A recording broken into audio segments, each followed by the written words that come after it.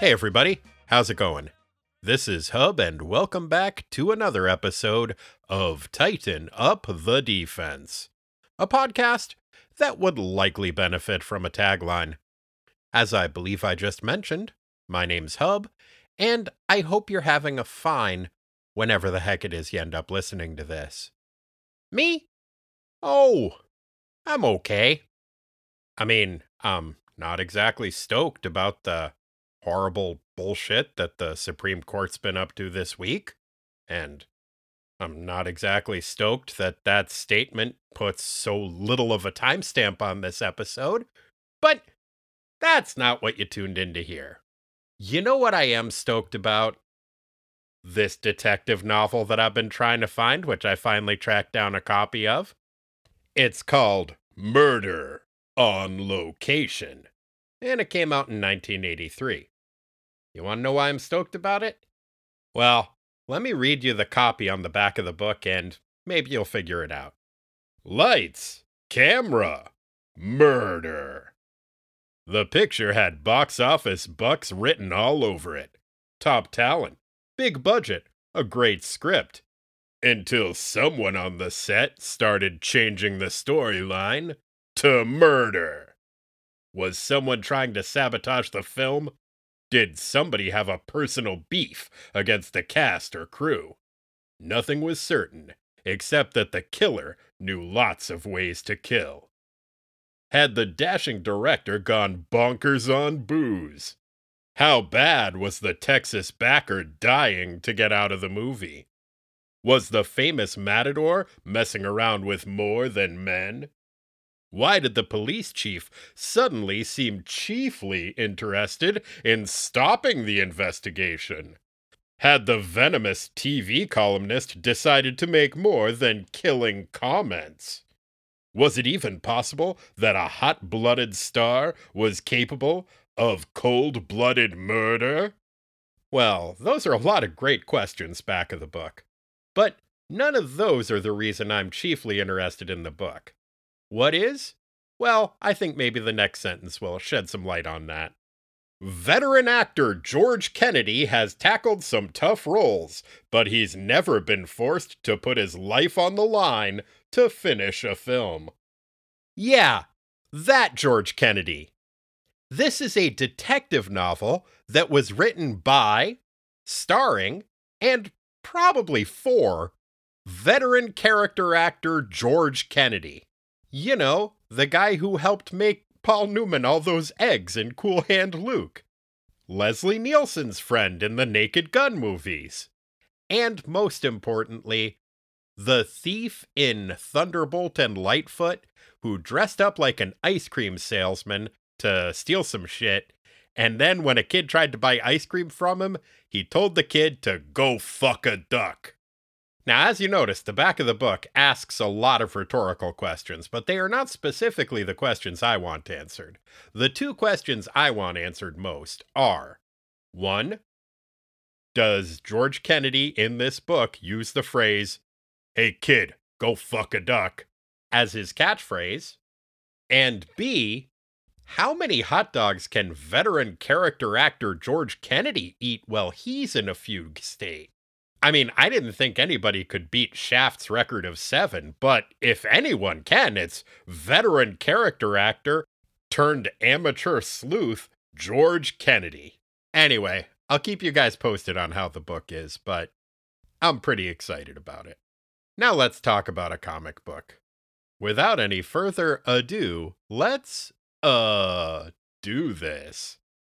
New Titans number 60, November 1989. A Lonely Place of Dying, Chapter 2, Roots. Written by Marv Wolfman and George Perez, draughted by George Perez, inked by Bob McLeod, lettered by John Costanza, colored by Adrienne Roy, and edited by Jonathan Peterson and Mike Carlin. Teen Titan Roll Call. Nightwing, Cyborg, Starfire, Jericho, Troya, Speedy, and a kid who we later find out is Tim Drake. Previously in the New Titans.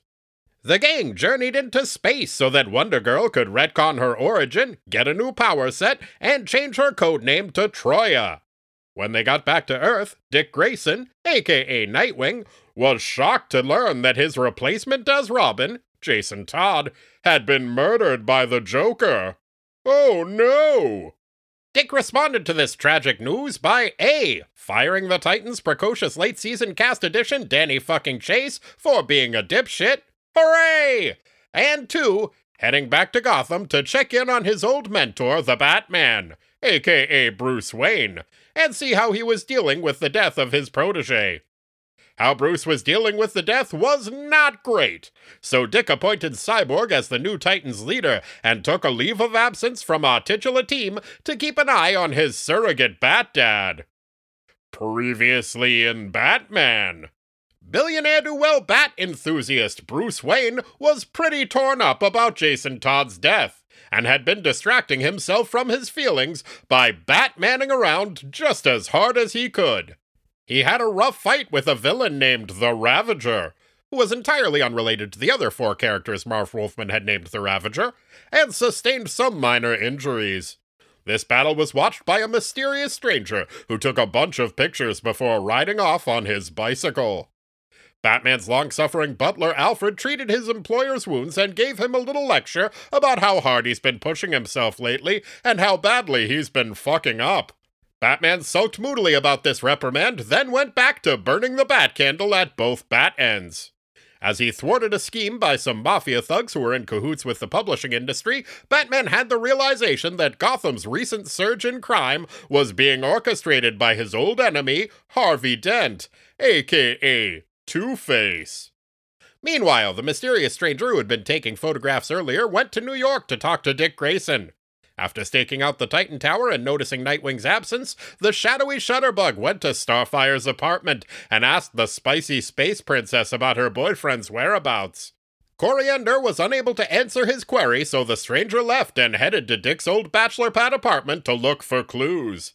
After rifling through some scrapbooks and newspaper clippings, the intrusive interloper found a recent article reporting that the circus Dick grew up performing in was experiencing financial distress. Taking the clipping and a picture from Dick's scrapbook with him, the stranger rushed off into the night. Gadzooks! Just who is this mysterious stranger? Does the apparent significance of the news clipping mean that this story will take place at the circus? And will there be a murder in this issue? Stay tuned to find out. Okay, so a teenage boy we've never seen before named Tim Drake. Yes. And I just said the issue takes place at the circus. Of course there's a murder. Cyborg and Starfire are hanging out at the Titan's T-shaped skyscraper trying to figure out where Dick might be. They've been frantically searching for him for over a day now so that they can warn him that a stranger is looking for him, but without any success. They try calling his pager again, but Dick doesn't answer. Cyborg is like, well, do you think we should try calling Bruce Wayne's house and seeing if he's there? Starfire is like, you mean call the place where he explicitly told us he was going when he went on leave from the team? Why, that's so crazy it just might work. Sadly, it does not work. Maybe it wasn't crazy enough. When Cyborg phones Wayne Manor, Alfred informs the mostly molybdenum Marvel that he hasn't seen Dick in a few days. Cyborg is like, well, shit. He calls Donna and Joey, who are hanging out at Dick's apartment, in case he shows up over there. Cyborg is like, I don't suppose Dick is there, is he? Donna is like, refresh my memory. Is Dick the one who wears a red and yellow outfit, carries a bow and arrow, and is constantly hitting on me? Cyborg is like, no, I'm pretty sure that's Speedy. Donna is like, oh, then no, Dick isn't here. It turns out that at some point, Dick had asked Roy Harper, aka Speedy, to fill in for him with the Titans while he was gone, but he hadn't bothered to inform the rest of the gang about it. Roy, Donna, and Joey poke around the place looking for clues. Joey finds a hidden wall safe. Roy cracks it open and sees that it contains a scrapbook with a couple of pages torn out of it. This freaks everyone out because apparently Dick is very protective of his precious memory scrapbook, and if it has been defiled in some way, then something must be terribly wrong. So where is Dick Grayson? Why, he's run off to join the circus. The elusive adventurer arrives at the fairgrounds just outside of town and begins wandering around between the huge tents of Haley's Circus. The same circus where he once performed with his parents before their untimely death. The surroundings are instantly familiar, but Dick's nostalgia is marred slightly as he notices that things seem a little bit run down. He stops to watch an elephant named Eleanor that he remembers from his youth, and is accosted by a muscular middle-aged man named Jacques. Jacques knew Dick when he was little, but it takes him a minute to recognize the athletic young man before him as the flippy little kid he used to be. Which makes sense. I mean, it's been an indeterminate amount of comic book time since they've seen one another, and, as we've established, pretty much everyone in the DCU is face blind. The rare exception to this rule proves to be an alcoholic clown named Harry, who stumbles drunkenly out of his tent and is like, "Dick, it's good to see you again." Then he trips and passes out in a pile of elephant shit. Jacques is like, "Sorry about Harry the drunk clown. He's a real mess lately." Dick is like, "You know what? He's still a better coworker than Danny fucking Chase." Dick heads to the trailer that serves as the circus's business office and has a little chat with the owner, Harrison H. Haley V. Dick is like, "What's going on in this place, Mr. Haley?" Mr. Haley is like, "Hey kid, call me Harry. Sorry the place is such a shit show, but ever since your folks got murdered, business has been slipping. For some reason, kids these days would rather stay home and watch TV or play video games than subject themselves to the inevitable witnessing of a violent crime that a fictional circus all but guarantees. I blame the parents. I mean, not yours, of course, as we've already established they were murdered. Here at the circus." Dick is like, "The likelihood of violent crime has never stopped people from visiting the circus before. Is that the only thing that's wrong?" Harry sighs and is like, "I never could put one over on you, Dick. The murders would be one thing, but lately there have also been accidents." Dick is like, "No." Harry is like, "I'm afraid so.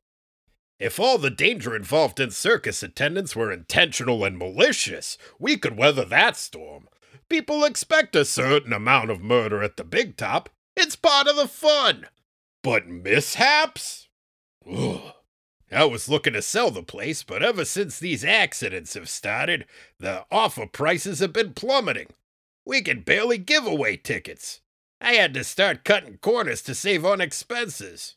At this rate, the place will be bankrupt by the end of the year." Dick leaves Harry's office and is pretty bummed out. The circus has always been a special place for him, and he'd hate to see it go under.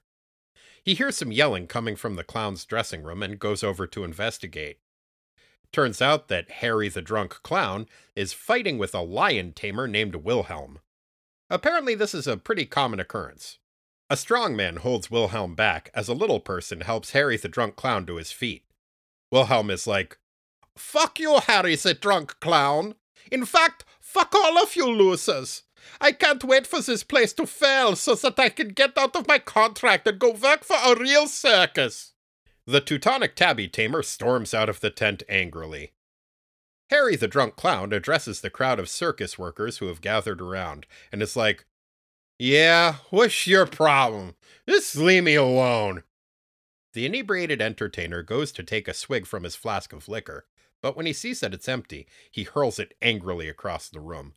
Dick snatches the bottle out of the air a split second before it hits a pretty young acrobat in the face. Dick mean mugs Harry the drunk clown for a second, but Harry the drunk clown is too plastered to notice.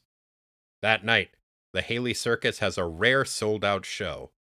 Mr. Haley has pulled out all of the stops and is billing the evening's entertainment as the Circus 2000. So futuristic. Everyone in the crowd seems to be having a great time and enjoying the spectacle. Well, almost everyone in the crowd. The mysterious stranger from the last issue is concentrating a little too hard to really enjoy himself. He scans the crowd trying to spot Dick Grayson. When he doesn't see Dick amongst the spectators, he turns his attention to the performers to see if Dick has disguised himself as one of them. But, unfortunately for him, the circus resembles a poorly made British pudding in that Dick remains unspotted. Huh? 'Cause spotted Dick is a British dessert? Pretty good. Suddenly, there's a commotion in the middle of the ring. I mean, there was already some commotion there, seeing as it is the center ring of a circus, but, more commotion. The cause of this new commotion is that Wilhelm has lost control of one of his lions, a lioness named Gerbil? Fucking seriously, Wilhelm?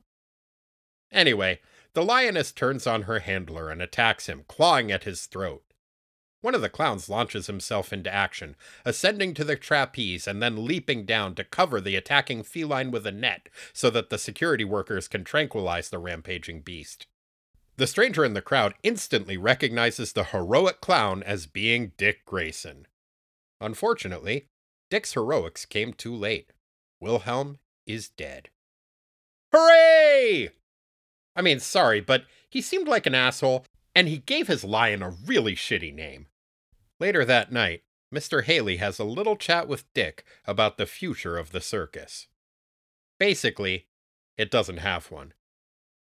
Harry is like, "The insurance companies are telling me that Wilhelm's death was the result of poor animal maintenance. They won't cover it. Now, if it was a normal circus murder, we'd be fine. But another accident? That just makes us look irresponsible. I'm gonna have to close this whole place down." Dick is pretty bummed out and heads off to go say a final goodbye to his circus pals. On his way out of the office, he sees that a kid is getting into a scuffle with the janitorial staff. He notices that the kid is carrying a camera. Why, it's the mysterious stranger from before. The kid runs off, but Dick catches him and is like, "All right, what gives?" The kid is like, "Oh, it's you. Okay, here's the deal, Dick. I know that you're Nightwing, and I know who Batman is too. Also, I found this flask in the garbage bag near the lion cage. I think Harry the drunk clown used it to drug the lions so that it would kill Wilhelm. If you get the flask tested, I bet it tests positive for lion PCP or whatever. And that will mean that Wilhelm's death was murder and the circus will be saved." Dick is like, "Well, that sounds like some plausible nonsense, but what's this about me and Batman? And who are you?" The kid is like, "There's no time to tell you my name. I think Batman's sad. Now go save the circus so that you can give him a hug and cheer him up." Dick is like, "Batman's not much of a hugger. I mean, I don't know him. Forget it. Thanks for the info, but I still don't think Harry the drunk clown is guilty. On an entirely unrelated note, I've got something I've got to go do. We'll talk later." A few hours later, Harry the drunk clown is slumped over inside his tent, apparently pretty darn wasted. Samson and Pedro, the strong man and little person who previously helped break up that fight with Wilhelm, stop by to have a little chat. Pedro is like, "Hey, you dumb drunk clown, you killed Wilhelm, didn't you? You drugged his lion and then you dumped your flask in the trash outside his cage. Of course, you're so drunk you probably don't even remember doing it, do you? Why don't you just confess and save everyone a lot of time?" Harry the drunk clown is like, "Yeah, maybe I should. Only, how do you know where they found the bottle? Dick told me where it was found, but he said that he hadn't told anybody else. So, if you know where it was, then you must have put it there to frame me." Pedro is like, "Well, shit. Guess you got me there. Samson, kill this guy and make it look like it was suicide." Samson is like, I didn't bring any weapons, but I guess I'll do my best. I mean, I could try to make it look like he punched himself to death, I guess. Sorry about this, Harry the drunk clown. You used to be a pretty good clown once." Harry the drunk clown is like, "Thanks, Samson. You're pretty good at getting kicked in the face." Samson is like, "Huh? Then Harry the Drunk Clown savate kicks him in the face. Wait a minute. Savate kick? Why, that's Dick's signature kick. Dick whips off his wig and is like, I'm not Harry the Drunk Clown after all. Samson is like, Dick. Dick is like, I'm surprised you recognized me. Samson is like, I don't. I was just calling you a dick. Dick is like, oh, and kicks Samson in the face again, knocking him out. A bunch of circus guys rush into the room and are like, wow, I can't believe the real murderers were two guys who had collectively had one line of dialogue in the entire issue before revealing themselves as killers. Dick is like, yeah, well, that's the circus for you. Say, where did Pedro get off to? One of the circus guys is like, oh, he ran out of here when the fighting started. Dick rushes outside and finds the kid from before sitting atop a barrel looking awfully pleased with himself. The kid is like, I heard what happened, so when I saw Pedro run out of the tent, I shoved him in this barrel. Pedro is like, hey, let me out of this barrel. The kid is like, no. A little while later, Harry the Drunk Clown shows up without his makeup on, looking a lot more lucid than he had before. Dick explains that Pedro and Samson had been causing the accidents lately so that they could get the value of the circus to go down and they could buy it for cheap. Harry the Drunk Clown is like, well, that stinks. But now that Wilhelm's death was a regular old circus murder and not a mysterious accident, the circus is saved! Hooray! Also, I'm not a drunk anymore, so from now on you can just call me Harry. Dick is like, sorry, Harry the Drunk Clown, but that would be confusing. See, the circus owner already asked me to call him Harry. Harry the Drunk Clown is like, well, maybe you could just call me Harry the Clown instead of Harry the Drunk Clown. Dick is like, no. Anyway, it was nice talking to you, Harry the Drunk Clown, but I've got to go talk to Harry about something. Congratulations on your sobriety. Dick goes and talks to Harry. The kid waits outside and is like, well, shit. I bet Dick is going to rejoin the circus. A short while later, Dick and Harry come out and shake hands. Harry is like, well, Dick, I'll have that paperwork drawn up. I hope we'll see more of you around here. Dick is like, count on it. Harry goes back into his trailer. The kid goes up to Dick and is like, so you're not joining the circus? Dick is like, nope, but I'm now the co-owner of it. Now that all the deaths around here are murders, it seems like a pretty sound investment. Now, who the hell are you anyway? The kid is like, there's no time for that. Dick is like, there isn't? Jeez, how long is your name anyway? The kid is like, that's not important. Here, look at these pictures I took. The kid shows Dick a few pictures of Batman fighting the Ravager and then driving off in the Batmobile. After looking at them for like half a second, Dick is like, oh shit. Looks like Two-Face is back in town and is plotting a Machiavellian scheme against Batman, who seems to have lost a step lately due to inner turmoil. Wow. That kid is one hell of a photographer. The kid is like, look, I know that after you left, Batman took in Jason Todd as Robin. The press hasn't reported it yet, but Jason died recently, and Batman, whose real name is Bruce Wayne, has been all fucked up ever since. He needs you. He needs you to go back to being Robin. Dick is like, I'm not saying that you're right about any of that, but if you were, how did you learn all that? The kid is like, I'll tell you on the way back to Gotham. Deal? Meanwhile, back in Gotham, Batman sits dramatically on a gargoyle and looks out over the city. From a nearby window, a sinister figure watches and flips a coin, thinking to himself, I sure like hating you, Batman. Almost as much as I like being obsessed with the number 2. Ha ha ha ha ha! To be continued.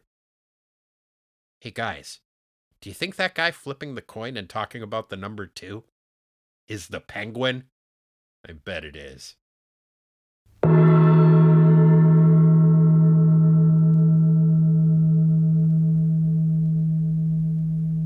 And joining me once again via the power of telephonic communication is my good for many things brother, Corey.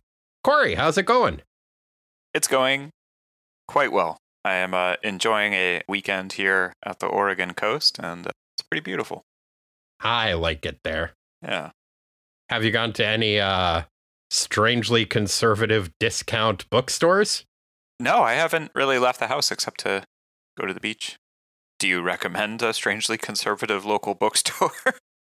I mean, kind of. If you're looking for cheap Spencer novels, they do have a lot of them. Ah. I have now read 30 of them. God, did he write that many? Yeah. We've talked about the Spencer novels on this show before. We don't need to rehash that kind of territory. Okay. Instead, let's talk about a different formulaic thing that I surprisingly enjoyed. This comic book.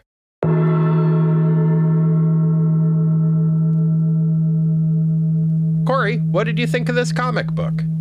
Well, I enjoyed it also. I have questions.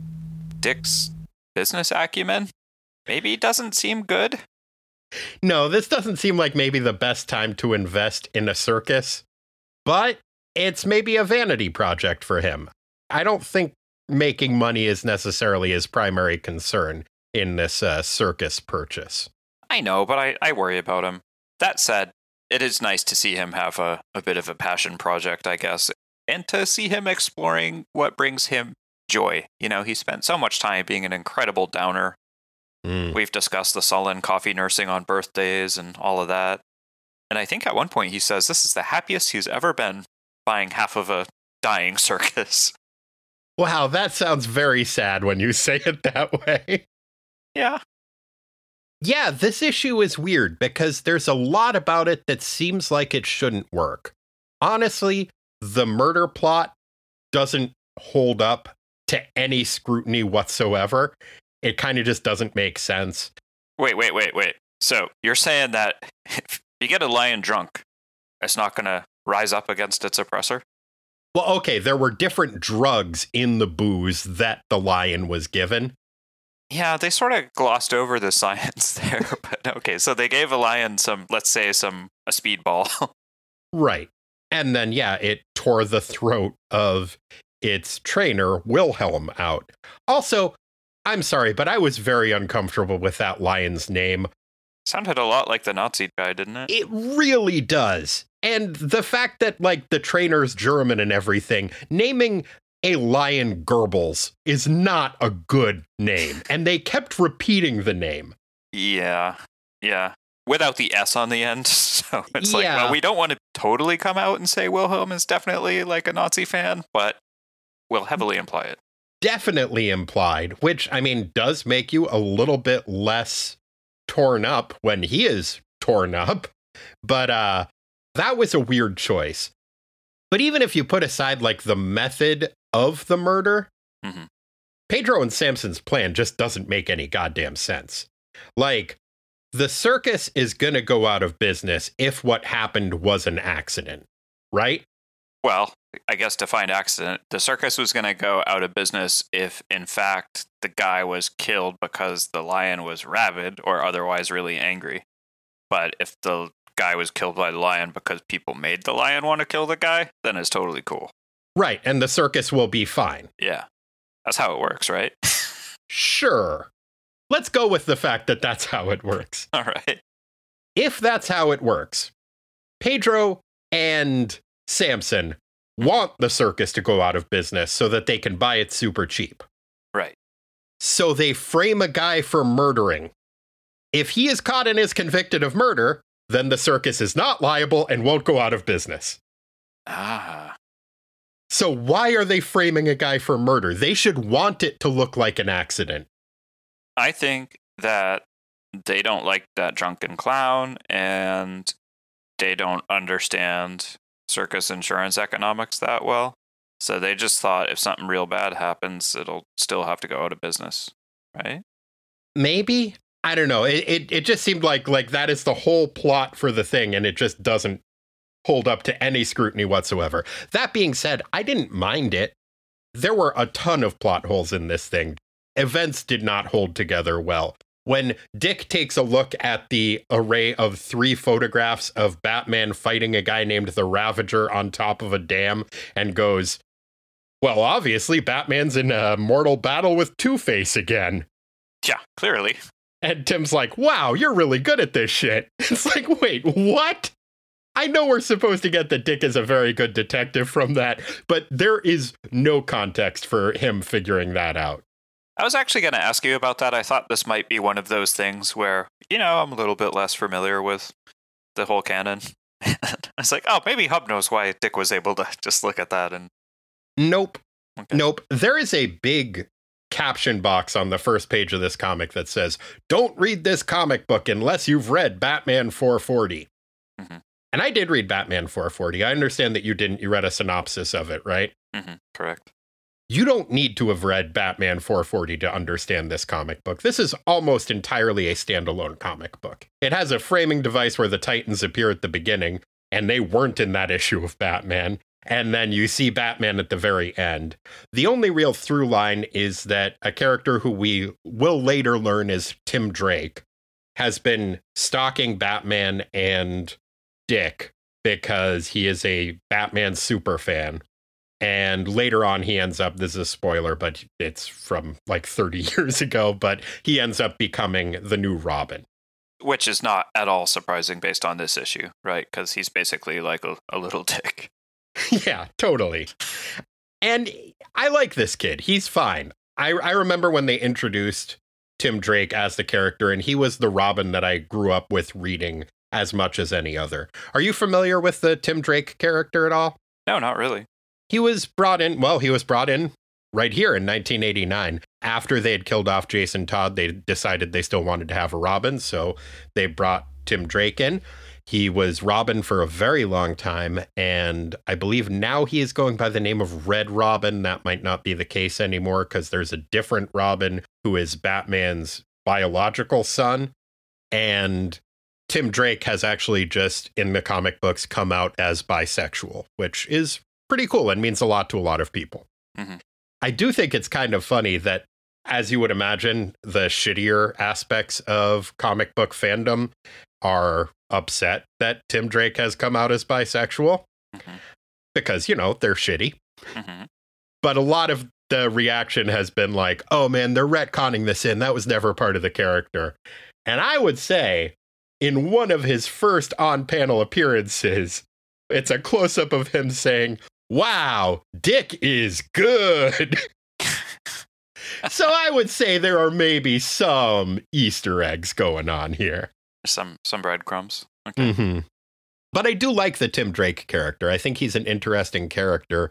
One of the things that I think differentiated him from previous versions of Robin is that it really leans on him being a detective and him having detective skills, which I think makes a lot more sense as opposed to just him being a super acrobatic fighter.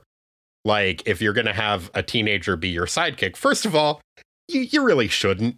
It's incredibly dangerous, but having him do more of the, like, cerebral and detective work rather than the throw him in the octagon with fucking Killer Croc or whatever makes sense for the character more. And I think he's generally a pretty well-developed and a well-written character. Yeah, this is my first time meeting the kid, and so far so good. Yeah. I guess I said that about DFC, but I got a better feeling about this kid. So speaking of DFC, we need to talk about the cover of this comic book. Yeah, there's a lot going on in it. There is. One of the things that's going on the cover, first of all, beautifully drawn cover, really interesting layout. But there is a picture of the Teen Titans, and it has Speedy and Danny fucking Chase hanging out with them. Mm-hmm. So reading this whole issue, there is a sword of Danny fucking Chase hanging over our heads. And I kept expecting him to pop up at any point. And he never did, thankfully. But especially after Speedy showed up, I was like, oh no. What will sever the thread? The sword of Danny will fall. But fortunately, Danny fucking Chase did not show up in this issue. So maybe it is just, I don't know, the drawing equivalent of a typo. Maybe. Hey, speaking of the cover, maybe it was explained in the Batman issue that I read the synopsis of, but do you know why it says the letters R and T inside the bookends of the bat signal?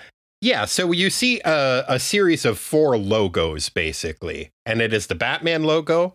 The R, I believe, is the Robin symbol. And then the T is the Teen Titans symbol, or as close to one as they have. And then you have the Nightwing symbol. Oh, okay.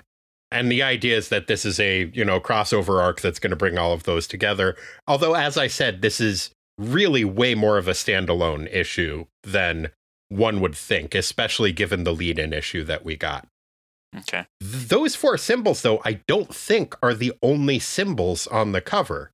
Because if you go down a little bit, the black and white image of the circus, or black and white and blue image of the circus with the out of business sticker over it, mm-hmm. It looks like that is in the shape of a very stylized, Japanese calligraphy character. You'll be shocked to know that I am not fluent in either Japanese or Chinese. Mm-hmm. I looked online. It is kind of the vague shape of the Chinese character for death, which would make sense. It would be a very stylized version of it. And like I said, I'm not sure about that, but it definitely is in the shape of something. Mm-hmm. Does it look familiar to you? Do you recognize what it is? No. That's an interesting observation. I wouldn't have picked that out. I mean, my Japanese and Chinese is about on par with yours. But it's definitely in the shape of something, right? That's not like a random shape. If it is a random shape, they sure put a lot of work into making it look a certain way. Yeah. I mean, it may not be a real... Are they called kanjis? Is that what... I mean, it may not be a real kanji. It may be, I don't know, somebody's bad tattoo idea of one. Like maybe George Perez saw a goth kid and was like, hey, what does that mean? And the kid was like, it means death. It's personal. It's for me. Oh, this means dragon penis. I mean, that wouldn't be bad. If you end up with a random symbol tattooed on you and it ends up being the one for dragon penis, that's kind of a better story. I think a lot of them are. Are symbols that mean dragon penis? Yeah. It's just like a joke that tattoo artists have. Oh, okay. I thought maybe you were saying it was a thing like that old myth about how the Inuits had 50 different words for snow. Ah. Like, it's like, oh, no, like pretty much every other one of those symbols means dragon penis. There were just so many stories about dragon penises. The ancient Chinese were super into like erotica fan fiction about dragons. Oh, boy. That took a turn. But it is a beautiful cover. It's by George Perez. He does a wonderful job with it, and he does a wonderful job throughout the issue. It is really fun to see his art again, and I think that is part of why this issue works. As I said, maybe better than it should. The art is so freaking good. And, I guess maybe forgotten a little bit. One of the things that is so enjoyable for me about his artwork is the backgrounds and the foregrounds seem to be rendered with equal amounts of attention. The faces and the expressions on them are really clear and consistent and readable, but there's also a ton of background and everything else that's going on. It's a really kind of more immersive reading experience for me because of that. Yeah, I absolutely agree. And I think that's one of the reasons why this issue works as a standalone issue, even though a lot of the details in it don't hold together. I think one of the other ones is this story just feels comfortable and familiar. And so even when things don't quite match up the way that they should, it doesn't matter as much. And I think part of the reason for that is the setting of the circus. It is a standalone circus issue, and I have been conditioned by popular culture to accept a standalone circus issue or a standalone circus episode. So many TV shows have circus episodes, and oddly specifically have murder mystery circus episodes.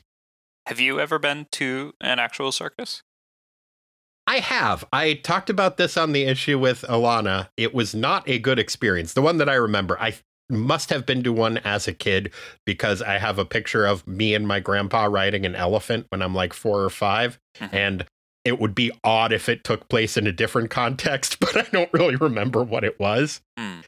But yeah, when I was in my late teens or early 20s. I was working in a group home and I had to take the clients to the circus, and it was the circus's tribute to country western music. So there were clowns line dancing, and it was fucking horrific. Oh. How about you? What is your circus experience? I have no memory of going to a circus, so I'm pretty sure I didn't.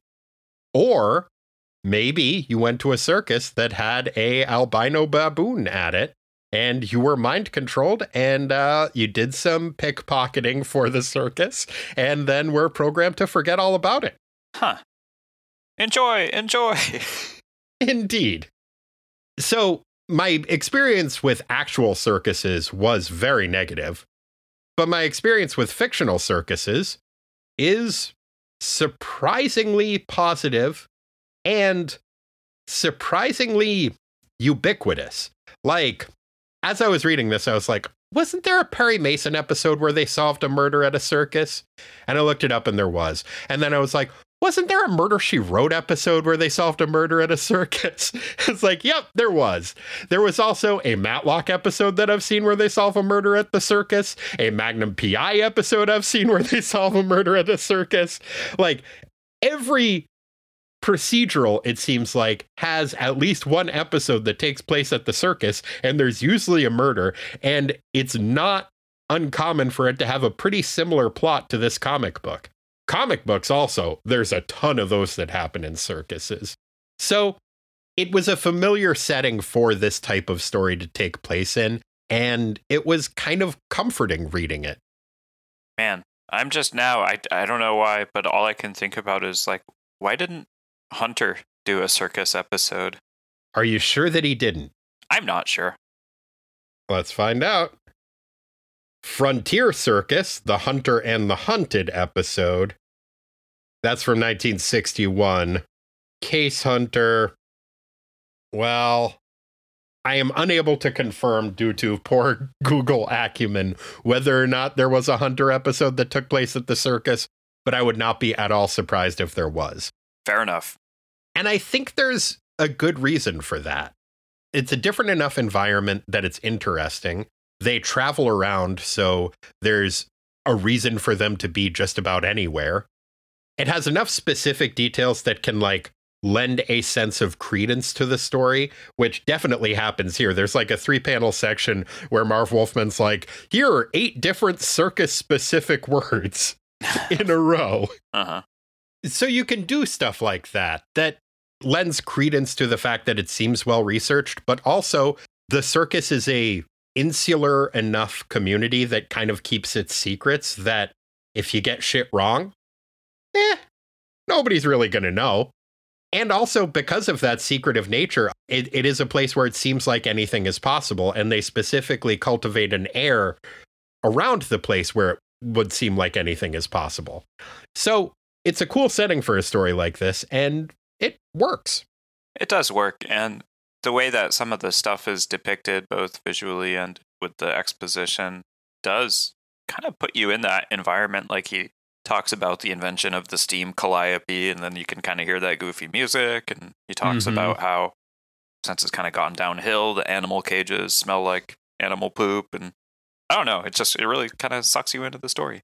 It does. Although when he first shows up and notices, man, these animal cages are stinky, he's talking about how the place has gone to shit. One of the first things he brings up is like, normally these animals should be pacing back and forth hungrily, growling for their dinner.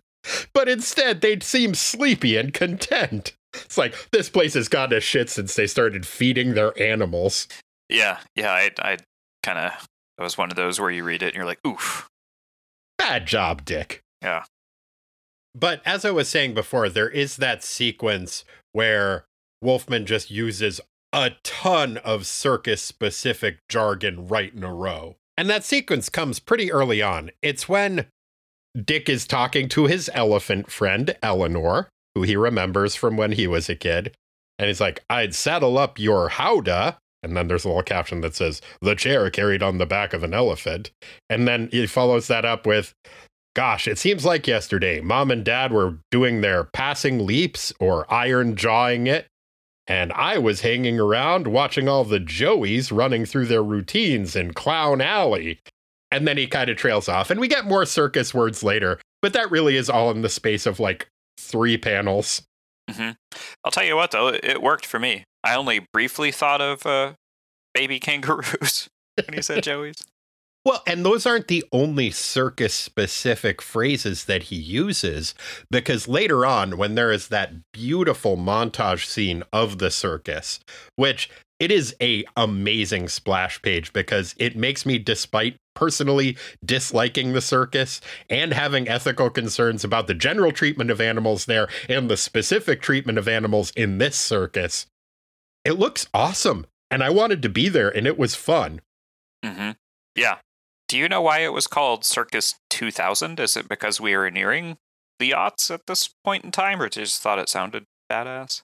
I think it must have just been like a marketing thing. Like, this isn't your daddy's circus. This is the new hot future circus. Yeah, but then the whole Y2K scare come about. People are like, oh, I'm not going to go to that circus. The whole thing's going to crash. The clouds are all going to be reset. The elephants are going to go offline. You won't be able to get out. There'll be no popcorn. Or flashlights. Yeah. And I want to get back to the flashlights in a second, but I did want to mention, as I started to say, the Joeys, the Clown Alley, the iron jawing, the passing leaps, the howdah, those aren't the only circus-specific terms that we get in there, because on that page, we also have 2 mentions of a very, very circus-specific technical term. The cars are called Volkswagens. Mm-hmm. Do you remember our whole conversation about that, Corey? You don't, do you? Not really. I mean, we talk about a lot of stuff on this. God damn it, Corey. Sorry. It's okay. But just to refresh your memory, just last week, we were talking about clown cars, and I said Volkswagen, and you were doubting me that clown cars were Volkswagens, and you said Volkswagen drivers would get upset at us. It was a whole running thing that we did. Oh, yeah.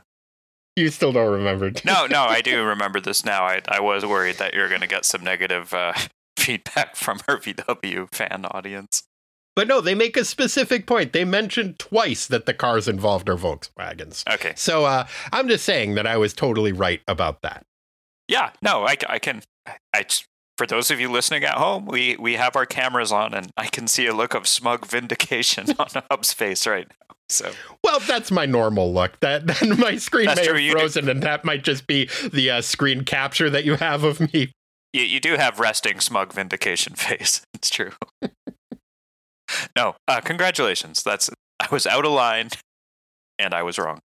That's okay. We'll come to it later, but there was something that I was maybe wrong about when we were having that discussion, too. What? I know. It's difficult to imagine.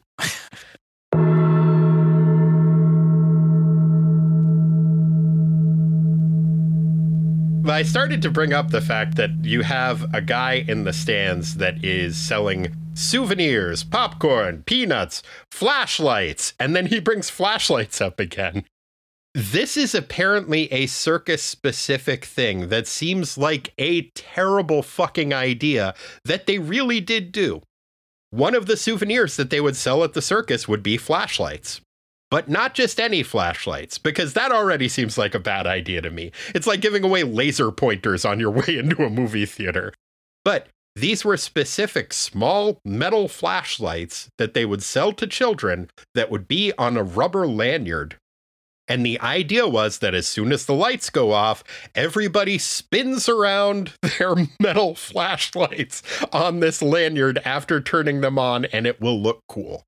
Ah. It seems like they are basically giving away laser pointers on nunchucks to children at the beginning of this festive event. But that's apparently what they really did at circuses. I mean, I don't really see the problem with it. Really? Well, I mean, could distract the performers, right, if they're clicking flashlights at them. But are you worried that the kids are going to, like, bean each other with the... Yeah, I'm worried about that. Why would you not be worried about that? That's how they learn. They're given a chunk of metal at the end of a 3-foot rope and encouraged to swing it around as hard as you can. You know, this is the days before helicopter parenting. Yeah, but it's not the days before helicopter accidents, which is what it seems like you're fucking lining up for with those things. Oh, I'm sure the children of the circus appreciate your concern. No, they don't. Probably not. Ungrateful bastards. I want my flashlight nunchucks, man.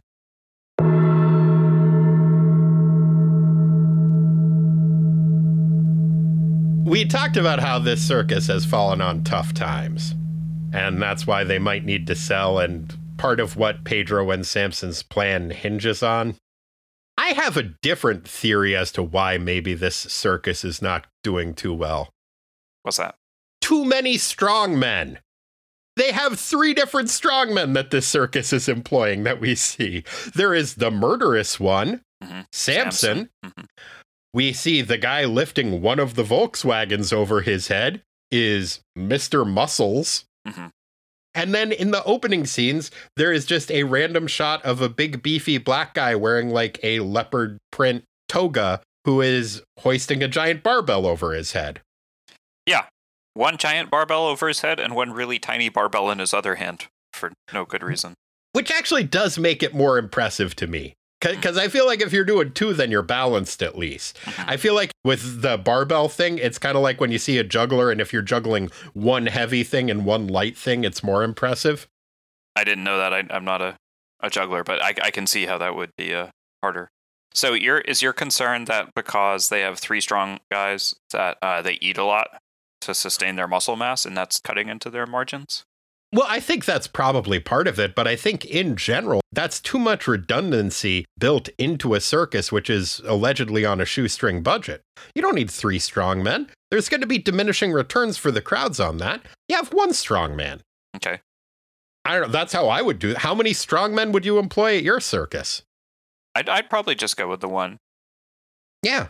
I mean, you could get a Nighthawk. You could get one guy who has the strength of 10 strong men. Yeah, only at night, though. A circus probably has a matinee and then a night show. I would guess, yeah.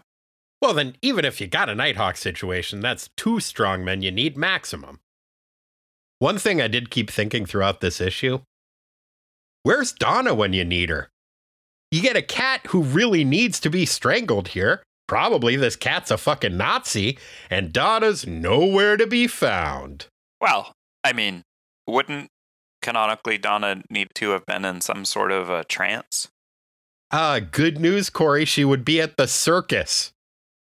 Anybody there can put you in a trance. They probably got albino baboons behind the scenes every fucking cage you look in. Okay, no, fair point, yeah. Donna should have been there, but then Dick wouldn't have had his time to shine. I guess, but maybe Wilhelm would still be alive. Yeah, he did seem like a dick. And he did name his lion Goebbels, which, again, what the fuck, dude? Yeah, fuck that guy.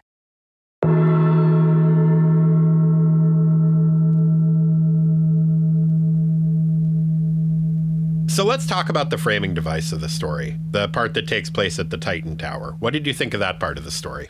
I guess, it's fine. It didn't really do a lot for me. I mean, they're just like, they set it up, right? Hey, we're looking, where's Dick? Nobody can find Dick. Yeah, it did seem odd to me that they were so frantically searching for him, where the entire impetus for that search is a kid they've never seen before shows up and is like, where's Dick? I need to talk to him. And Starfire's like, I don't know. And then he's like, okay, I'm too busy. And he runs away. Like, they didn't try very hard to look for him back when, like, Cyborg had been taken over by Wildebeest and was in a hospital and had had his brain rewired twice. Like, he did end up showing up for that, but after saying, like, yeah, it seems like you guys probably got this. So I have a theory there, and that's the reason that they're searching so frantically, and this is also evidenced by something that Cyborg says later, is that Dick kind of randomly put Cyborg in charge without consulting anybody. Mm-hmm. And he's not feeling it. Cyborg? Yeah. He's like, I just want to go back to my individual contributor role. I never wanted to be a people manager. I think part of that is that Dick seemed to have set him up to fail. Like, he is doing some absentee micromanaging where he subcontracted his job to another guy without informing the guy who he nominally put in charge. He's like, hey, Speedy, you want to go join this team? They could really use your help. And he doesn't even bother to tell the Titans that. So it's not common that I feel bad for Speedy, but I absolutely did in this. That is a really uncomfortable situation to be put in.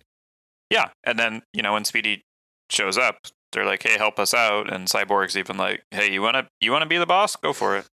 I did think that was interesting. I didn't really understand what was happening with Joey finding the secret safe in Dick's wall, where apparently he just keeps a scrapbook. I guess in terms of secret identity maintenance, it makes sense for him to have a secret safe, but it didn't really make sense in the context of what happened in the last issue, where Tim breaks into his apartment, sees the scrapbook, is like, oh, he's at the circus, and then runs off to meet him at the circus. Mm-hmm.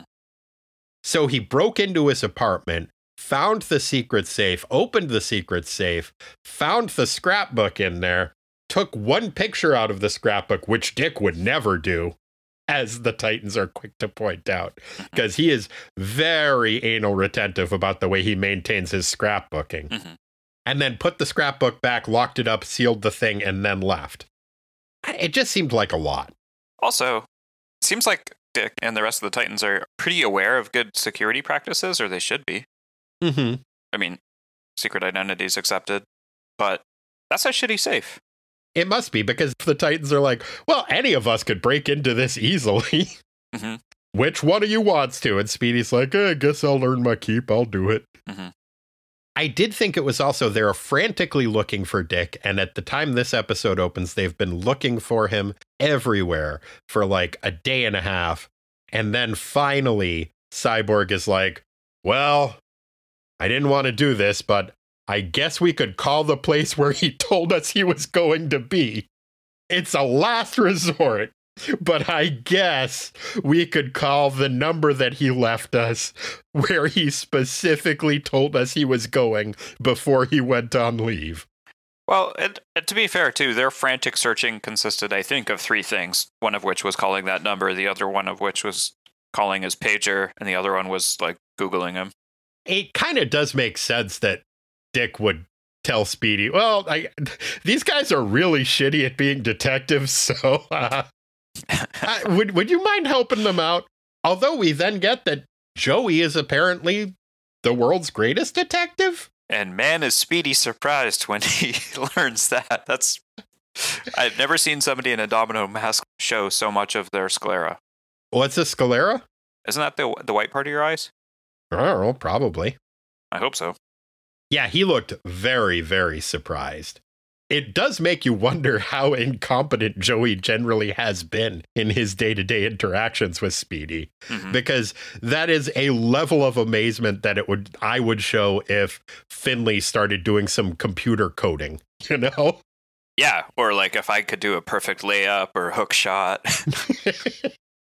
It is also weird that when Cyborg calls him, Alfred's like, hey, didn't I polish your armor once? I wrote that down because it stuck out as such a weird thing. It seems like an innuendo, maybe? Or I couldn't really figure out what was going on with that. I don't think that is something that happened. I don't know what context it would have happened in. Unless maybe that is Alfred's way of surreptitiously saying, yes, I know who you are, sir. But it is such an odd phrase that I would think if there was like somebody listening into on the phone line, it would make them want to look into things more, you know? Right. Yeah, no, that's a weird one. And I got to thinking about it, and we don't usually see Borgie take his armor off either, so it would have been pretty awkward to just stand there and have Alfred like with a rag and... Yeah, well, Butler's gonna bottle. Yeah, I suppose so. There was a weird moment, too. We talked about how surprised Speedy was when Jericho showed some vague competence. He's not the only character who was very surprised by something, because at the end of the book, when Dick decides to buy a circus, The former owner, Harry, he is so surprised that he grows a full head of hair, which he immediately dyes purple. Wait, what? What page is that on? How did I miss Harry's hair change? It's at the end of the issue. He has been bald the whole episode. And then on page 22, when Dick buys the circus, he's got a full head of purple hair. No shit. Wow. He was bald with red hair beforehand, and maybe he didn't grow it. Maybe Sinestro grew it for him because he is hanging out with a bright pink guy with a mustache. So, I don't know. I guess Dick's financial records have magical properties of some kind. Yeah, that or just the incredible sense of relief that comes with financial solvency when before there was none. Just makes you sprout a full head of purple hair. Or maybe it is just, Harry now wants to see, he's like, oh, I'm hanging out with this younger guy now. The 90s are coming. Different kinds of circuses are on the way. I want to see him young and hip, So he gets a weave and he's like, yeah, I'll have purple hair. Maybe we'll start introducing some low impact fire prancing like everybody seemed to do in Portland in the 90s. Yeah, that's true. And then lots of piercings and... Mm-hmm. Wasn't there a traveling thing? Yeah, it was Jim something, right? Yeah, that was like a Lollapalooza. What was that guy's name? Ah, man, I can't remember. It's like a modern primitive. Jim Rose, maybe? Jim Rose sideshow or something. Yeah. I still harbor some resentment over the circus skills that I was forced to interact with on a regular basis living in Portland in the 90s. You see the remnants held over in terms of unicyclists. Well, we just got the one now. There's the one main one, but I did one time see somebody doing bike messengering on a unicycle, which filled me with rage for no reason. I saw somebody on a tall bike the other day. It's like, really? Are we still doing that? They still got those? Yeah, it's over in North Portland. Oh, shaking my head angrily. But I guess that's what Harry wanted to fit in with. Mm-hmm. I mean, that's what happens when you have the Circus 2000. You gotta have hip purple hair. Mm-hmm. Well, Corey, there's plenty more circus talk to be had, but I think most of it'll probably come up in the minutia for me. You ready to move in that direction? Yeah, let's slap on those iron jaws and talk about some Joeys. Rick, sing us in. Why would you need Rick when you have this angel's voice of a calliope? We got minutia. It's not the biggest part, it's just minutia. Like Corey eating farts, we got minutia. Time to sweat the small stuff. Thanks, Rick. So, Corey, what category do you feel like starting off with? You want to talk about some artwork? Sure. It was real darn good in this comic. What was your favorite panel? Man, I narrowed it down to 3 to talk about, and I purposely left off the Circus 2000's splash page because it's too good. There's too much. It really is cool. There's so much going on with it. It is incredibly well drawn, and it tricks me into wanting to go to the circus, which I know I don't want to do. Yeah, that's a hallmark of a good art experience. Mm-hmm. Wanting to do things you don't want to do. What panels did you want to talk about?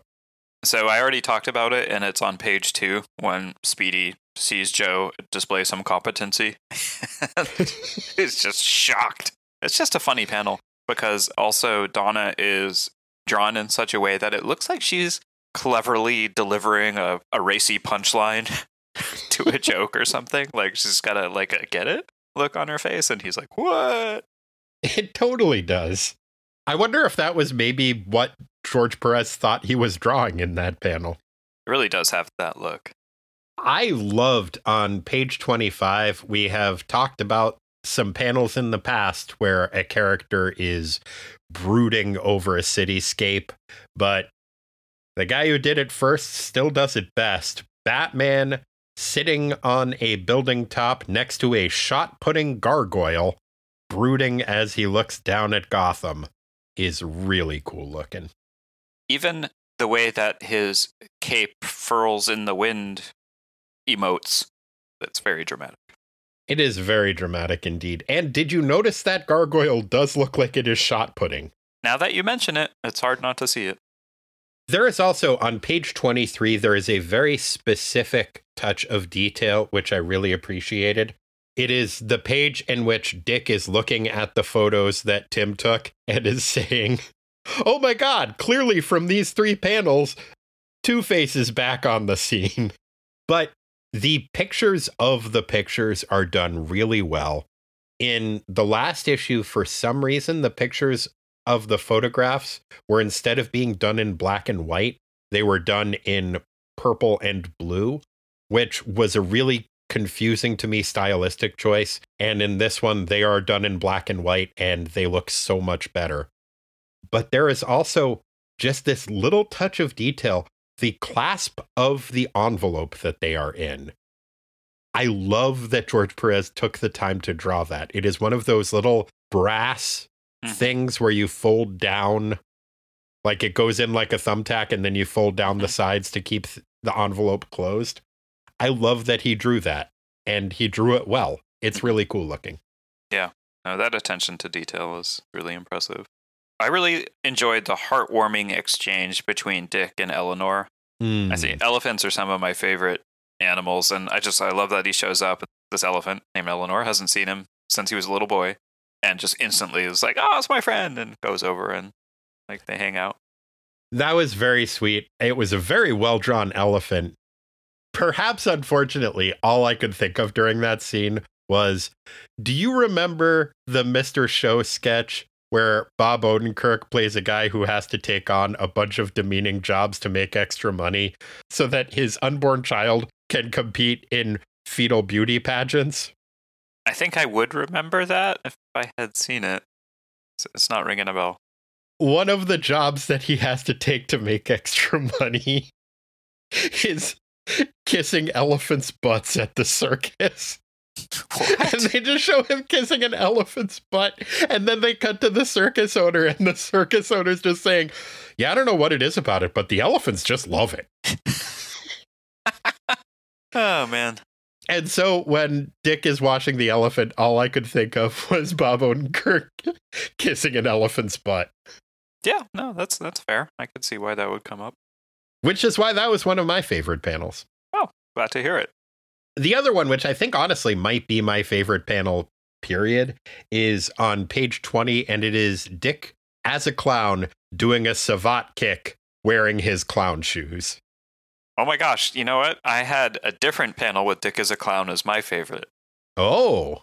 That one that you called out is real good. I had the one on 14 where he's first revealed as a clown, and he's running with great purpose towards the viewer. He is. And let's segue into the category in which I brought up that panel.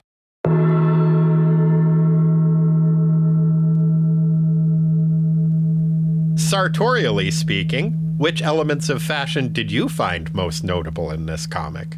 Well, so Dick as a clown definitely comes up. They found a way to almost make a clown look tough. Well, what did a lot of the heavy lifting there was that it is a very half-assed clown suit that Dick is wearing.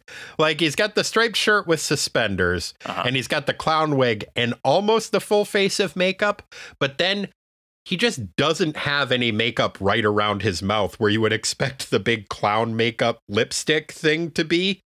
That part of his face is just non-made up, and so you can see more expression on his face. And you can see him like grimacing, which normally you would not be able to tell a clown was doing unless his expression was painted on. But that is something that you see a lot of different clowns in this issue having, where they just did not have any makeup over their mouth area. It made me think maybe this is a very make-out intensive circus. Oh. Like, all the clowns are just constantly smooching each other. Which brings me to, I mentioned this earlier, something that I may have been too hasty about when we were discussing it last week. Because not only did we talk about Volkswagens being clown cars, we also discussed the fact that hats should be normal sized. Appropriately sized hats and backpacks. I remember that. Yep. And yet, on page 6, there is a clown that I find very attractive. She has a weird, like, hobo clown Annie Hall look going for herself. Mm-hmm. But as part of that, she is wearing a tiny hobo hat. You can practically see the lid of it coming off like the lid of a can of beans. She's not looking particularly happy in this, but she also has the area around her mouth, does not have the clown lipstick. But yeah, it's a red-haired clown lady, and I gotta say, she's kind of doing it for me. The thing that's weird that throws me off is she doesn't have the round clown nose. She just has regular nose that's painted red. Maybe that's part of what I don't like about the clown. It's the lips and the nose. Mm-hmm.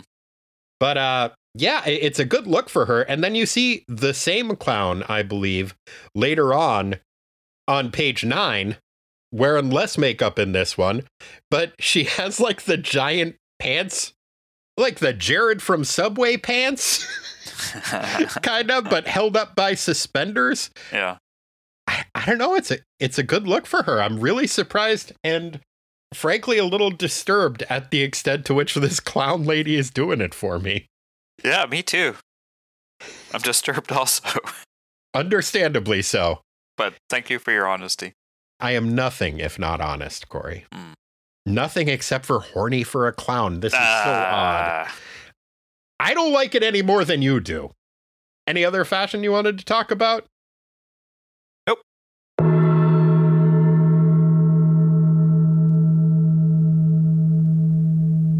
Corey, every issue of a Teen Titans comic book has one character who has to act, or rather overact, in the most dramatic fashion. They are the president of the drama club. In this issue, who did you have as your president of the drama club? Well, I believe I alluded to it already, but I had the Batman.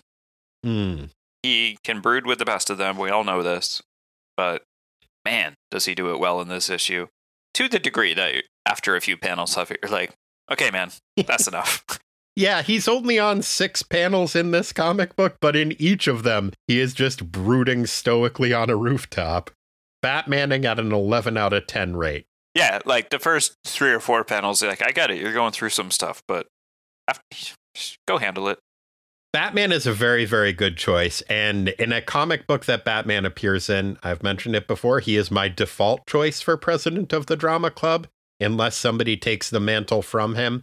And in this issue, for me, Tim Drake was able to take that mantle because he does a very frustrating narrative thing that we've seen a lot in the pages of this comic book. He does actually a couple of them. The first one is he shows up at the circus. Dick is like, "Who are you?" And he says, "There's no time to explain. It's an emergency. I think Batman's sad." Yeah, there's a lot of urgent stuff in this issue that just doesn't seem that urgent. It would take him like 8 seconds to explain, but there's no time because I think Batman's sad. And at first he says there's no time. Dick asks him again. He's like, "No, it's too urgent." Dick asks him again later, and he's like, "It's not important." That's a thing that people both in politics and business often do that drives me crazy, is that way of deflecting a question, of either just not answering it and just going right on to something else, or just being like, it doesn't matter, and then they move on. Yeah. I don't care for it in politicians, and I don't care for it in teenage sidekicks. I feel like it is unnecessarily dramatic. And the other thing that he does, which is unnecessarily dramatic, it turns out he was doing in the last issue, that he's not doing in this issue anymore, but he spent the entire last issue concealing his face from the reader so he could have a big reveal as to who he really is. And in this issue, he's like, "Who I really am is some kid you've never seen before." Ugh. Why did you go through all of that rigmarole? We've seen that happen in comic books before. It happened with Moon Space God Lady when she came down. She's like, "No one can see my face. I'll keep it under this robe." And then she peels back her robe and it's like, "It's a lady." Yeah. Okay. Well, Tim Drake does it in this issue. He has his big reveal of who he is, and who he is a kid. Some kid. Yep. So he is my president of the drama club. Fair enough.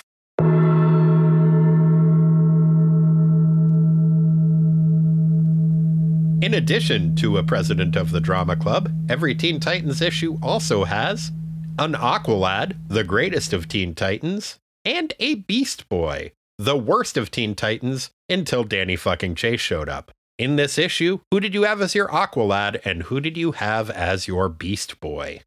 Aqualad was a bit of a toss-up for me. I was going to go with Dick for, doing something that brings him joy, buying half of a potentially defunct circus, and also for attempting to save somebody's life. But I didn't really care about the character who he attempted to save. And also, he didn't save them. Failed to save them. Died. So he's out of the running. So actually, I went with the kid. I thought he was very persistent. I was annoyed that he deflected questions. But he essentially accomplished what he had set out to do. Yeah, I know what you mean. I considered him as an option, and I considered Dick as an option, and ended up discarding both choices. Dick for reasons we will get into shortly, and Tim for reasons we have just covered. There's no time to explain. Okay, here's how much time it would take him to explain. I'm an amateur detective, and I figured out your secret identity. I think Batman's sad. My name's Tim Drake. What was that, 4 seconds? That's pretty fast. Yeah, there was time. So for my Aqualad, I had Speedy. Oh. Uncharacteristically, he was the character who this category started off being named for. He was such a piece of shit. But in this issue, he shows up for a friend. He did his homework. He was asked to catch up on what the Titans had been up to, and he made sure he learned and brought himself up to speed, and did it despite it putting him in an awkward situation. So he was my choice for Aqualad. My backup choice was Joey for being a good detective, but I couldn't quite give it to him because everyone was so surprised that he did a good job. It makes me think he generally has been lowering the bar for himself unnecessarily. Probably been sandbagging. He's a real gold bricker, that guy. Yep. Conversely, for my Beast Boy, I had Dick. Partly for showing up at the circus and being like, these animals are rested and well fed. What kind of fucking circus is this? Partly for not telling the gang that he had hired Speedy. Specifically not telling Vic. He is setting Vic up for failure. Like that kind of lack of communication and giving up control, but not really giving up control is really, really frustrating. And despite him doing some things very well, surprisingly inexplicably well in this issue, like figuring out that Two-Face was behind things, he did those things very, very badly, and that earned him the award of Beast Boy.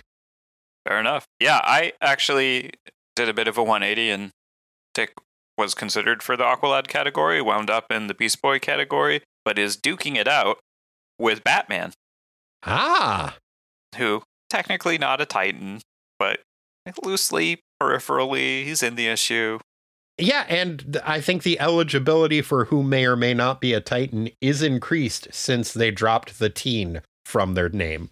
Yeah, so definitely tempted to go with Dick as the choice, but I think I'm going to give it to Bats for...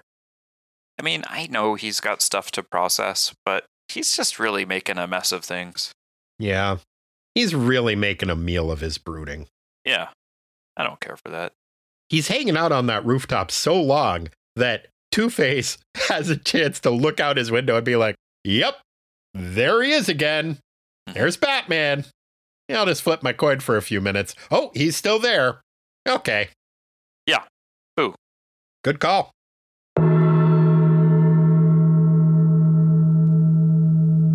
Corey, were you able to find any timestamps in this issue?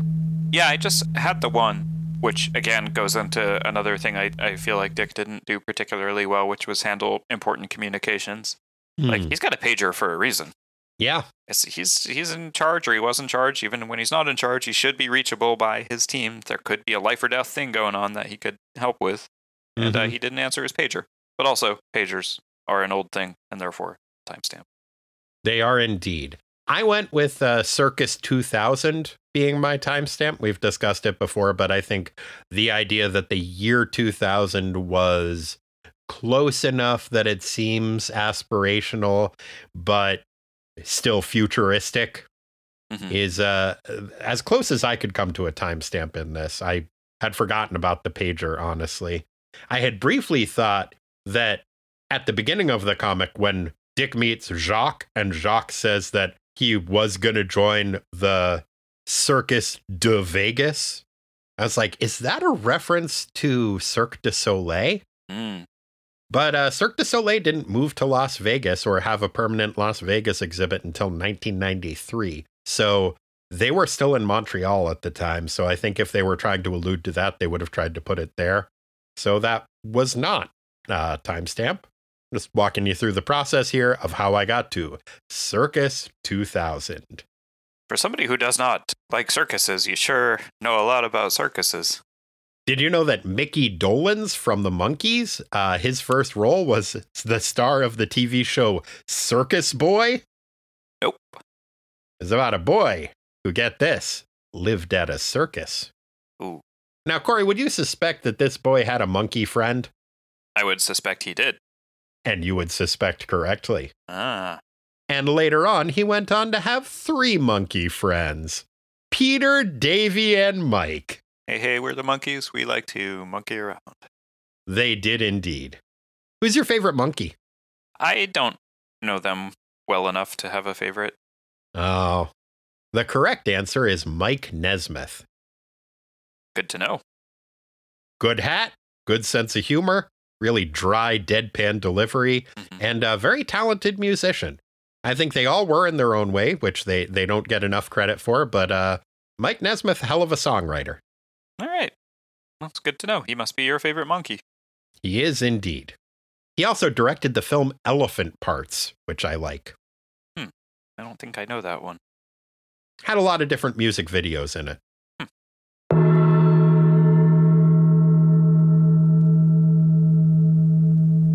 I think it's probably time, Corey, that we took this party to the Bo Zone. What instance of one character calling another character a bozo, either literally or metaphorically, would you like to highlight? There was one that was kind of indirect on page 2.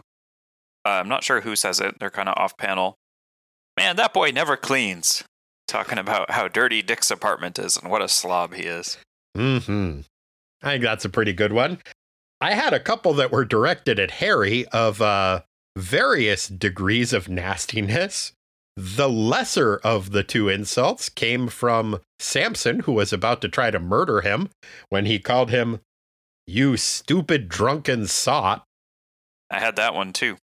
But I think the harsher of the 2 came from a mean clown who I think was named Tom, who said, "Why don't you just blow your brains out? It'll be easier that way." Ouch! That clown's an asshole. Oh, yeah.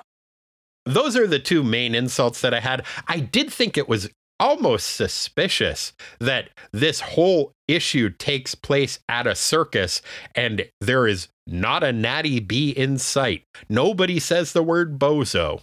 Yeah, disappointing. But in other clown-related insults, on that panel we talked about where the circus looks fucking awesome on page 11, there is almost a insult by omission that happens there, where the captions are just describing how awesome everything at the circus is. The amazing feats, the wild animals, the laughable clowns. It's like, I guess you could laugh at them, technically. He's specifically not saying that they're funny. They're laughable. One could laugh at a clown were one so disposed. That struck me as a very backhanded diss at clowns. I didn't read it that way, but I could see where you're going. Like it could have been the hilarious clowns or something like that.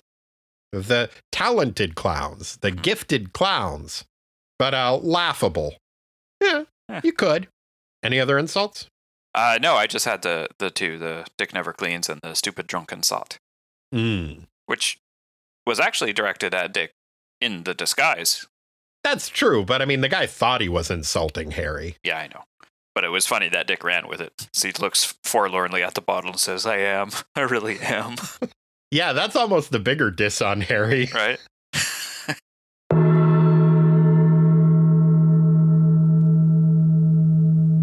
let's have ourselves a Battle of the Band Names. What band names were you able to find in the text of this issue? I think probably my favorite one that I came up with was The Confusion and the Cacophony. I considered that one. Yeah, I think that's pretty good. It sounds very epic, kind of bombasty, but I like the fact that there's confusion in there. Yeah, and that C and C are the main letters in the band name. It's like mostly they just do CNC Music Factory covers. I don't know. Oh, but louder, maybe? Yeah, with an edge. Louder, and they forget the lyrics. Yeah. So you get the confusion and the cacophony. Uh-huh. That sound like fun? I mean, kinda. Definitely a thing that would make me go, Mm-hmm. Yeah? Uh-huh. Because CNC Music Factory, they had that things that make you go, Mm-hmm. You know? Yeah, no, I got it. I think that's a very good band name. I had a couple, one of which I just mentioned, but the Laughable Clowns. I had that too. Oh, fuck. Oh, so I guess the Laughable Clowns it is. Yep. Unless you also had Sloppy Pedro. Oh, what a shame. I didn't have that. I missed that one. Yeah, I think Sloppy Pedro just has a lot of songs about imaginary sandwiches. Just different potential applications of loose meat. I don't know. But the name Sloppy Pedro I thought was pretty funny. It is pretty funny. But rules is rules, so. But you know what isn't funny, probably? The Laughable Clowns. Yeah. What kind of music do you think the Laughable Clowns make? Oh, I was thinking they were like propaganda, like kind of. Oh, like political pop punk? Yeah, exactly. I know we've discussed this on the show before, and I think I've discussed it in general before, but if Propaganda wants to burn the flag, the time to do that would be after they shove it up my ass, not before. If you burn the flag, you're going to have a lot more difficulty shoving it up my ass, Propaganda. We've been over this. I know, it bothers me. I want them to do well. They seem like nice Canadian young men. Mm-hmm. Not so young anymore. Mm-hmm. But I just worry about the way they're going about things. Mm-hmm. See, I had the Laughable Clowns probably just being, I don't know, more bummer music. But well, like it's a super ironic name. Like it's not funny. They're sad clowns. Like, yeah. They're sad clowns, but they're like, yeah, isn't it laughable? They're hipster sad clowns. You know? I hate them. Yeah, I don't like them either, but we're stuck with them. I hate this band. They don't have to be that. They could be, I saw them open for Buck 65 at the Doug Fir a couple years ago. Just kidding. No, that was Bernard Dolan, and he was great. He was a sad clown. He was a sad hipster clown. But he does a poem called Sky Cycle Blues, which I really like. Yeah, I was not referring to the actual opening act for that show. It is interesting, though, that it was a sad clown that opened because he did dress like a sad clown. Oh, dear. So it seems like maybe you did mean that. Corey, are you trying to start beef with Bernard Dolan? I don't know who that is, and no. He was the opening act for Buck 65 when we saw him play at the Doug Fir. Oh, my God. I have his CD. Sorry, Bernard. So, I don't know. I guess maybe the Laughable Clowns just do diss tracks about other clowns. About indie rock clown poets. Yep. All right. Tough but fair. I'll see how that does on Twitter eventually. I am so far behind on these. I'm sorry. We will get caught up this next couple of weeks.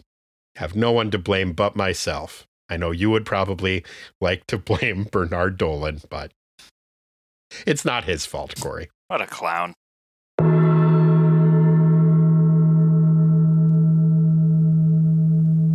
Well, and because we already covered this month a couple of weeks ago with Ilana Levin, and we learned what Aqualad is probably up to in October of 1990, we could push it forward a month and do November, but we are already nearly a year in advance of the title dates of these comics, so I really don't want to do that. But no Wapoot this week, which means that our show is drawing to an end. Time to pack up those tents and fold up the canvas. The circus is gonna be back next week with another murder, probably.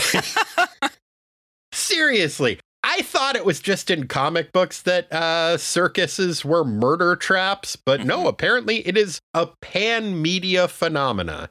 If you are in a fictional circus, you gotta be prepared for at least a little bit of murder. Damn. Corey, I had fun talking about this comic book with you. Me too. We will be back next week to talk some Defenders. In the meantime, if you would like to get into touch with me and Corey, we can be reached at ttwasteland@gmail.com or at Tighten Up the Defense, P.O. Box 20311, Portland, Oregon 97294. We can also be found on the socials media. I'll be up on the Twitter or the Facebook or the whatever, saying a thing, doing a thing. And you can probably find us there. But if you can't, there is one more place you can look, and that is deep inside your heart. Corey, what are you going to be doing in people's hearts this week? I'm going to be enjoying a lemon and blueberry tart. Oh, very nice. Mm-hmm. Yep. A lot of baking going on in people's hearts lately, I've noticed. Yeah, well. It's a warm, cozy place. You want to feel at home. I get it. I baked my first cake today. Oh, yeah? I was kind of surprised to realize that I hadn't baked a cake before. Ever? No. Not even like a store-bought boxed one? No, I had never baked a store-bought box. Oh, like okay. The kit that comes in a box. Yeah. You add eggs and water and shit to it. I thought you were saying... Like the one from the bakery? You have to rebake those, right? Hey, it smells like, no, Corey, I've never worked in a bakery at a supermarket. You know that about me. You know what I mean. Betty Crocker. I don't think Whatever. I have, no. But yeah, I baked a red velvet cake. Our friend Vivian turned 10 recently, and you can get together with her and her family, and baked a red velvet cake. Came out pretty good. Wait, you ate it before giving it to the kid? Okay, here's the thing, Corey.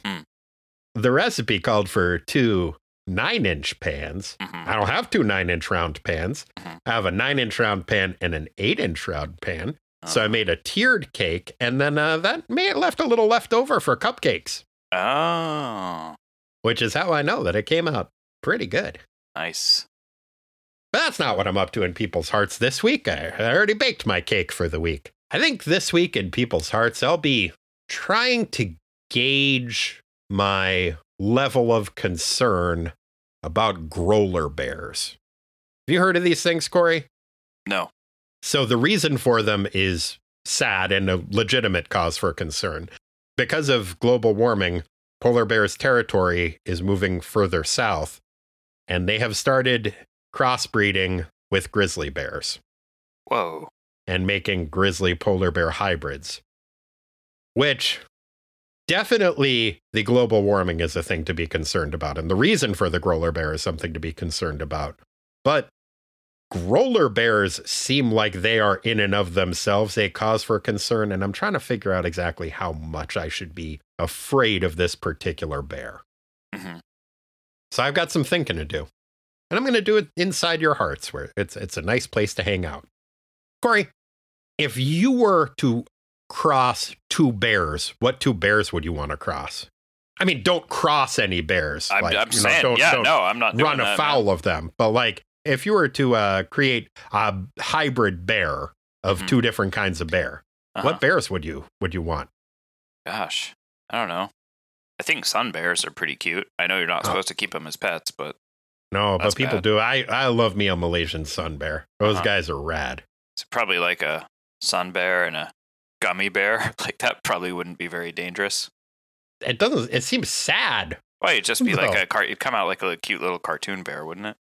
In my mind. Oh, you mean like the cartoon gummy bears, not the Haribo candy gummy bears? Yeah, I mean, how's that going to work? Sun bear's That's what I was saying. I don't think that would work. That would just be gross, like a part candy, part animal. It seems just sad. Oh, the cartoon one. Yeah, okay, like they can bounce around and shit. Maybe they got a toy wooden sword. Maybe. No, that seems pretty good. It's going for cute and not scary. I think I would maybe go with Winnie the Pooh and Bear Grylls. survival guy. Yeah, Winnie the Pooh. I love Winnie the Pooh, but he seems like he has virtually no survival skills. And so maybe if we could, get some of those going in him genetically, then we could have a more sustainable Winnie the Pooh that will be with us for generations. Mm-hmm. Yeah, instead of, constantly getting his head stuck in honey pots. And, I know in the fiction it worked out okay, but I feel like if that was a real bear, we'd be out of Winnie the Poohs pretty goddamn quick. Yeah, probably so. Yeah. If you would like to donate to the show. And after that, who wouldn't, really? You can check us out at patreon.com/ttwasteland. If you do, you get access to a whole bunch of bonus material that is available exclusively to our donors. There is the podcast, What the Duck, a podcast most foul, but with a W, 'cause he's a duck. That's the full name of the show. That is the Howard the Duck podcast that I co-host with my wife, Lisa. There are also a whole bunch of video reviews of classic comics that are up there. I've done a bunch on 70s romance comics lately. Those have been a lot of fun. And there's also a bunch of bonus podcasts that I've recorded over the years with Corey and some other friends of the show. So you can check all that stuff up if you donate to the show. Corey, if people would like to support the show in a non-financial way, how would you recommend they do that? The two ways that come to mind are talking to people about the show in a way that perhaps would inspire them to give the show a listen. So would you recommend that they lie to people? If that's your thing and you're good at it. What would be the best lie that you would tell that would convince people to listen to this show, Corey? It's not my thing and I'm bad at it, but I'll try. Okay. I am a notoriously bad liar. I once got an Airbnb host in a great amount of trouble because I did the opposite of what his little ad said to do. I had a fever. Wait. I'm sorry. So the Airbnb guy instructed you to lie in his instructions. Who did he instruct you to lie to? Anybody in the building that asked if it was an Airbnb. Oh, what were you supposed to tell them? I'm staying with my friend, and I can't remember the friend's name, so I used the word Mario because I thought that was in the ad, but anyway, it didn't go well. You said, I'm staying with my friend Mario? Uh-huh. But then the building manager guy was like, there's no Mario here. What's really going on? I was like, I'm so sorry. It's an Airbnb. The guy's... So you would maybe recommend that if you want to trick people into listening to the show, tell them it's an Airbnb that was started by your friend Mario. Yes, that's what I was trying to say all along. Understood. Or you said they could leave a review. What would be an example of a review someone could leave? And say, I played this podcast for my friend Mario, and he gave it 5 stars. And didn't get kicked out of his building. Yep. Nice. Thank you. How should we end this thing? It's the sights and sounds that have thrilled generations. Oh, see, that would be a review people could leave. There you go. Yeah. And also a lie. 2 for 2. Until next week, you know what? Maybe do wear a tiny hat? No.